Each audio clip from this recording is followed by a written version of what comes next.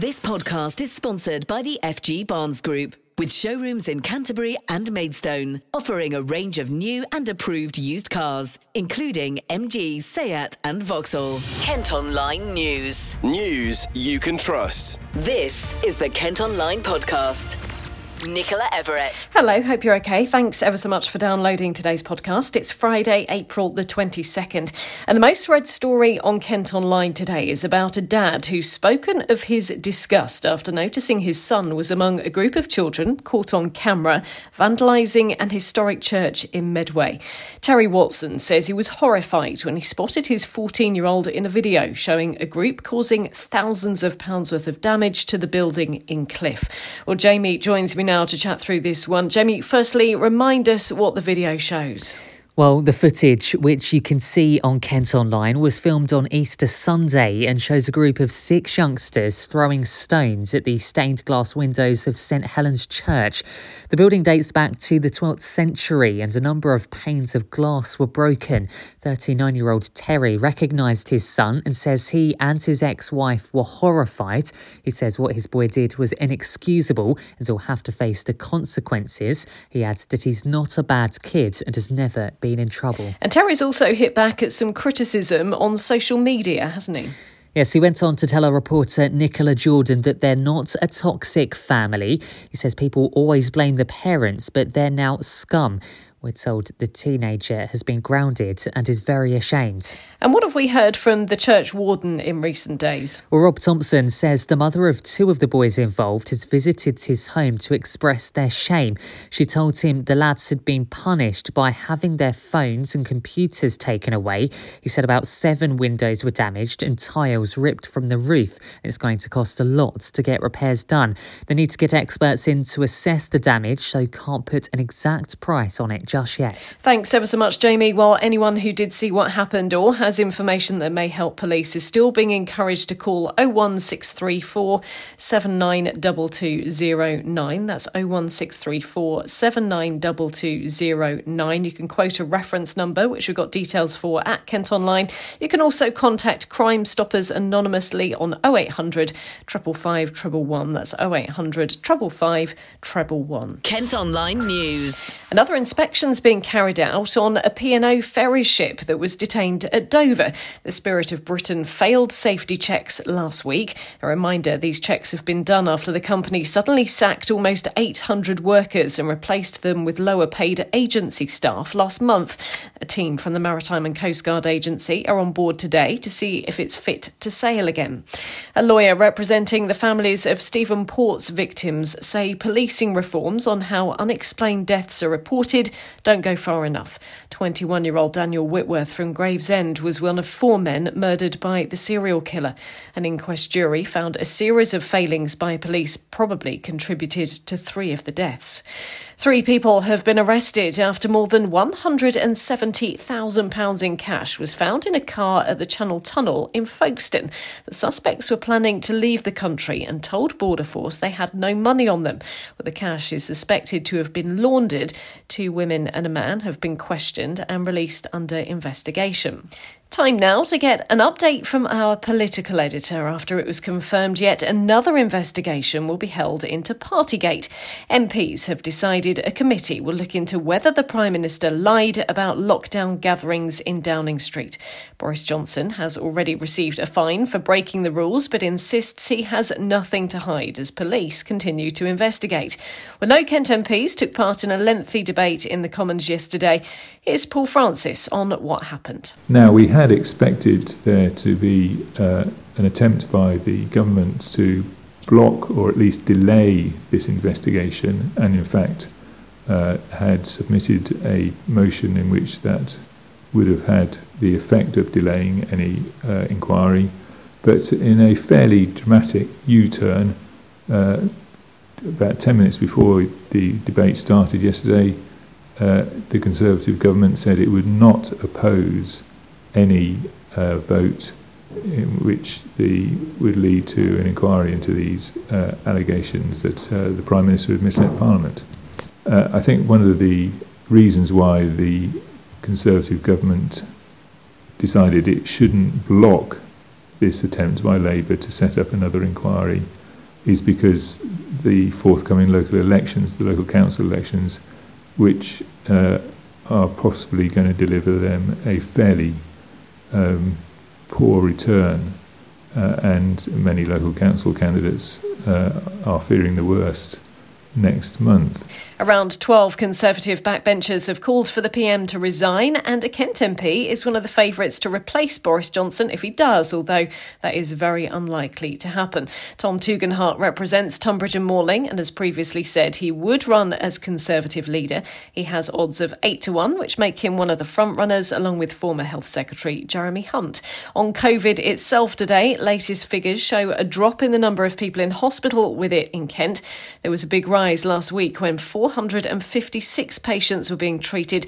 That's now gone down to 322. 38 COVID deaths were recorded in the county in the week to the 8th of April. This podcast is sponsored by the FG Barnes Group, with car dealerships in Canterbury and Maidstone. A Northfleet man who claims his flat is infested with mice says it's like living in the Victorian times. Paul Banbury moved into Wallace Park more than 20 years ago, but says the flat has since become overrun with damp, mould and rodents. Gravesham Council say they'll be visiting as soon as possible to investigate. You can see pictures of some of those mice by clicking on the story at Kent Online. Police have seized more than 180 cannabis plants during a raid in Dover. Officers also found cultivation equipment and other items at a property on Folkestone Road. The drugs produced would have had an estimated street value of around £200,000. A multi-million-pound bike factory in Ashford is not expected to open for another 5 years.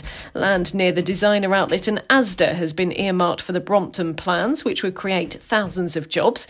We're told work to build the site will take place in 3 stages, and the first won't be finished until 2027. Meantime, an abandoned drinks factory in Folkestone is finally going to be replaced with another 30 industrial units. The former Silver Springs site on the Park Farm estate has been empty for 8 years. There were previously plans to turn it into a hotel complex. Now, for the first time since the start of the pandemic, St George's Day celebrations have returned to the streets of North Kent today. Schools in Gravesend and Dartford have been taking part in parades through the town centres. The idea is all about celebrating England's diversity and teaching young people about our patron saint. Well, I've been chatting to Govinda Sander from Cohesion Plus, who've helped organise it. So we're really pleased with the kind of programme we've got together. We're pleased with the fact that we're able to celebrate St George's Day like we've done previously. And I think it's really important that we do. Growing up myself, when people spoke about St George's Day, the flag of St George and indeed the Union flag, it was kind of seen as the kind of perverse, they're owned by the far right. And the whole reason we've been doing St George's Day, and we're doing it for over a decade now, was about kind of reclaiming that flag and using St George's Day as a way of bringing communities together rather than it being seen as an opportunity for people to divide us.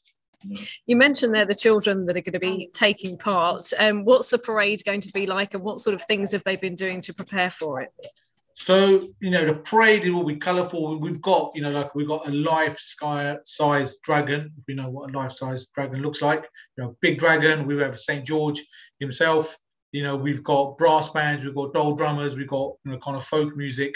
And the children, they've been working for the last 6-7 weeks now, creating, their own kind of pieces, which they'll be creating, carrying in the parade. So that's everything from kind of shields to kind of small dragons, kind of emblems which kind of celebrate the kind of cohesion that exists in Gravesham and Dartford. And that for me is the key thing. When we do this St George's Day celebration, it's for all the communities to come together, regardless of background or faith. And, I feel that the work we do in Gravesham and Dartford, a lot of other parts of the country can learn from in terms of how we use events like this to connect and bring people together. And particularly for the children, I think, it creates those kind of special memories, and hopefully, that will, place them in good stead, as they go on in their lives. And they learn a lot about diversity as well, don't they, whilst they're preparing for this? They certainly do. And I think when people often forget about St. George, that, he was known as a defender of the faiths. So it's about obviously understanding about the background of St. George, but also the ethos of the event about, there's more that unites than divides, and how we should be connecting together. So whereas when I was growing up, maybe St. George's Day was seen as a little bit in a negative light. And what I'm hoping is the children will take away from this positive experiences about what it means to be English, what it means to be British in the context of 2022. I know we bumped into each other at the Lights Festival in Rochester, which was a fantastic event. How good is it to have these events back in person again after you mentioned a 2-year break because of the pandemic? I think it's really important. I think in terms of morale for communities to go out and to hopefully see they're going back to normal. I also think it's important for the local town centres, for the local economies. When events like this take place, you're bringing people into the town centre. We're working, with different schools, so the parents will come in to see the children in the parade. So you're deriving that extra footfall, and also from a kind of artistic point of view, I think it's important to support the local kind of artistic economy as well. So I think on all levels, I think it's really important. More events will be happening in Dartford Town Centre tomorrow on St George's Day itself. Kent Online reports. While a lot of us are happy to use phone apps to pay for our parking these days, it seems not everyone is happy about a decision in Canterbury to turn some car parks cashless. The council has converted several sites in the city, Herne Bay and Whitstable, so you can only use Ringo or pay over the phone. Now, some say it's not fair for those who haven't got a smartphone.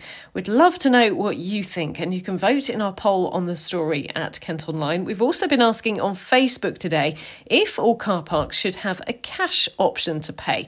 Let's have a look at some of your comments. Well, Claire Elizabeth says yes, or at least the option to pay by card at the machine. It's not fair to force people to use Ringo for all sorts of reasons, including the fact it adds an extra charge. James Huggett has added no, but maybe contactless alongside apps. Susan Holloway also agrees with Claire and says, yes, I always pay cash. People shouldn't have to disclose their bank details every time they park their car. Mandy Dunn also agrees. She says, yes, both. Not everyone has a phone for an app. Not everyone can read and write. She's also heard so many have had issues with the apps and paying. They've then received fines in the post. She says, give people the option. We'd love to know what you think. You can still vote in that poll, as I mentioned earlier, or head to Facebook to add a comment. An award-winning restaurant in Ramsgate is set to close down amid COVID pressures and staff shortages.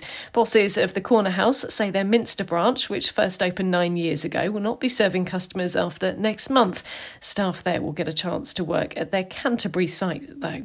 A baby from Faversham who was born with a defect which has left her with an abnormally shaped skull is due to undergo surgery. 3-month-old Vienna Storm Shepherd has a condition which affects 1 in every 2,000 babies in the UK and causes the bones in the head to fuse prematurely. Well, she's having an operation at Great Ormond Street Hospital in London this weekend. A Netflix series based on a novel by a Chatham author, which was partly filmed in Kent, is released today. Drama Heartstopper tells the story of 2 teenage boys who fall in love. Parts of it were shot on Herne Bay Pier, the beach and town centre. Majestic's been chatting to our sister radio station KMFM about how he started work on his latest single on a plane to Aberdeen. Time to Groove samples the classic Earth, Wind and Fire song Let's Groove from the 80s. He was on Breakfast with Rob and Claire earlier. I've had a couple of sort of clubby tunes since Rasputin that I did on purpose, sure. Like Tricky, and try and do the disco vibe again, but come with a little bit of a different style to it, Like, obviously Rasputin was, and still is, just a crazy record that is still streaming like 500,000 a day. Like, it's just mad. Yeah, hard one to follow for sure. I follow you on TikTok, and seeing where you were when you put this track together just blew my mind. This started on a plane journey to Aberdeen, I think it was. Yeah. No! Yeah, so big shout out to EasyJet. Other airlines are available. But yeah, I was on the plane to Aberdeen. I was doing a couple of shows in Scotland. And I literally just asked TikTok, like, it was a year since Rasputin. We're celebrating the whole success of Rasputin. I was like, let's remix another one for fun. And everyone asked for the Earth, Wind and Fire, which of course is a classic. Made it, played it out in the rave that night, and it went off. And I was like, oh, hello.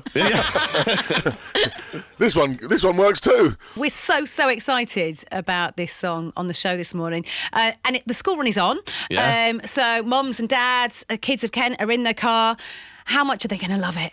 Well, this is the thing, especially with the same thing with Rasputin, was like, when the mums and dads and the nans even were like, oh, remember this from my day, it's from back in the day, And then the kids are like, no, I've seen this on TikTok. This is what I really love about these records, is the way it brings everyone together. Like, we're at that point now, the summer's on the way, we've had the big bank holiday. It feels like, hang about, this could be the greatest summer that we've had in a long time after everything, I'm looking in my diary now, I've got 10 Ibiza shows. I've not been in Ibiza for the last 2 years.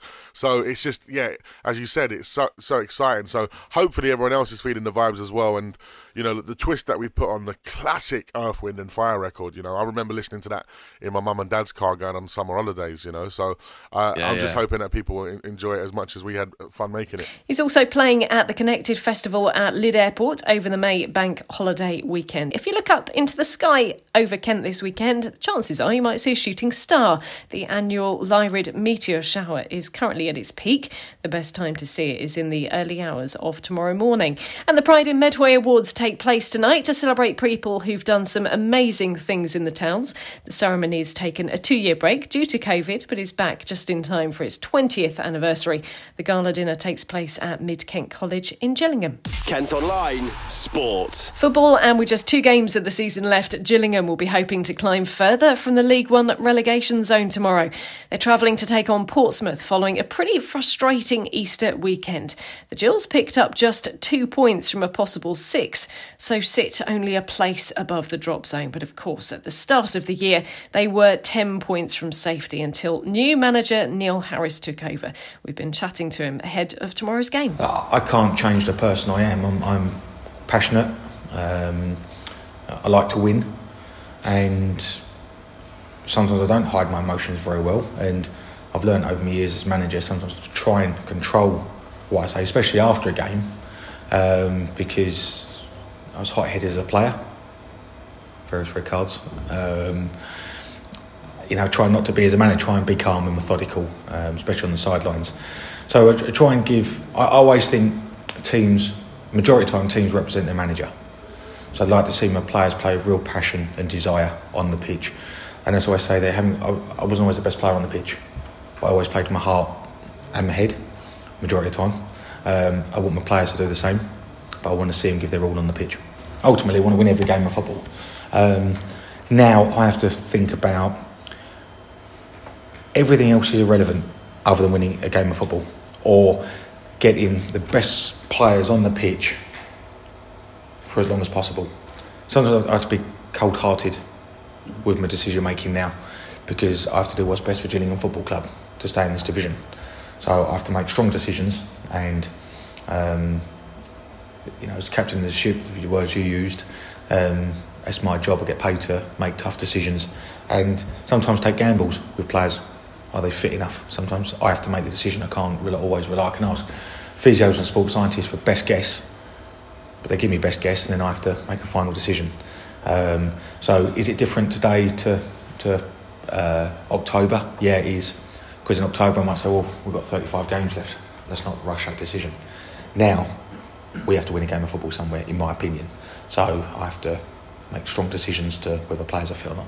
I took the challenge on when I come, knowing that we was really 11 points adrift with a horrific goal difference. So I knew what the challenge was, and I'd made the decision that I was coming for the project and going to be here no matter whatever league we're in next year. So I can only embrace the challenge and enjoy it and say, well, I'm here next year no matter what. So why not just enjoy it?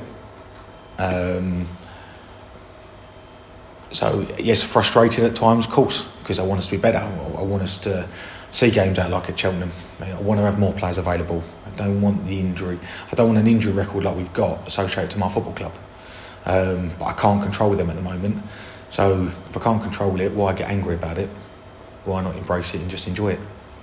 So I have to tell myself that Saturday at 3:14 and 3:16 and 3:33. Portsmouth are up in 9th place. It will be a tricky visit to Fratton Park, but you'll be able to follow the match action as it happens at kentonline.co.uk. And in tennis, Kent's Emma Raducanu takes on world number 1 Iga Swiatek in the quarterfinals of the Stuttgart Open tennis later. She booked her place in the last 8 with a convincing win against Germany's Tamara Korpatsch. Well, that's all from us for today. Thanks ever so much for listening. Don't forget, you can follow us on Facebook, Twitter and Instagram. You can also get access to the ad-free Kent Online premium site. To do it, you need to subscribe. Just head to kentonline.co.uk/subscribe. And whilst you're on the site today, you can read the latest review from our secret drinker who's been heading to the Kent coast. News you can trust. This is the Kent Online podcast. This podcast is sponsored by the FG Barnes Group, with showrooms in Canterbury and Maidstone, offering a range of new and approved used cars, including MG, Seat and Vauxhall.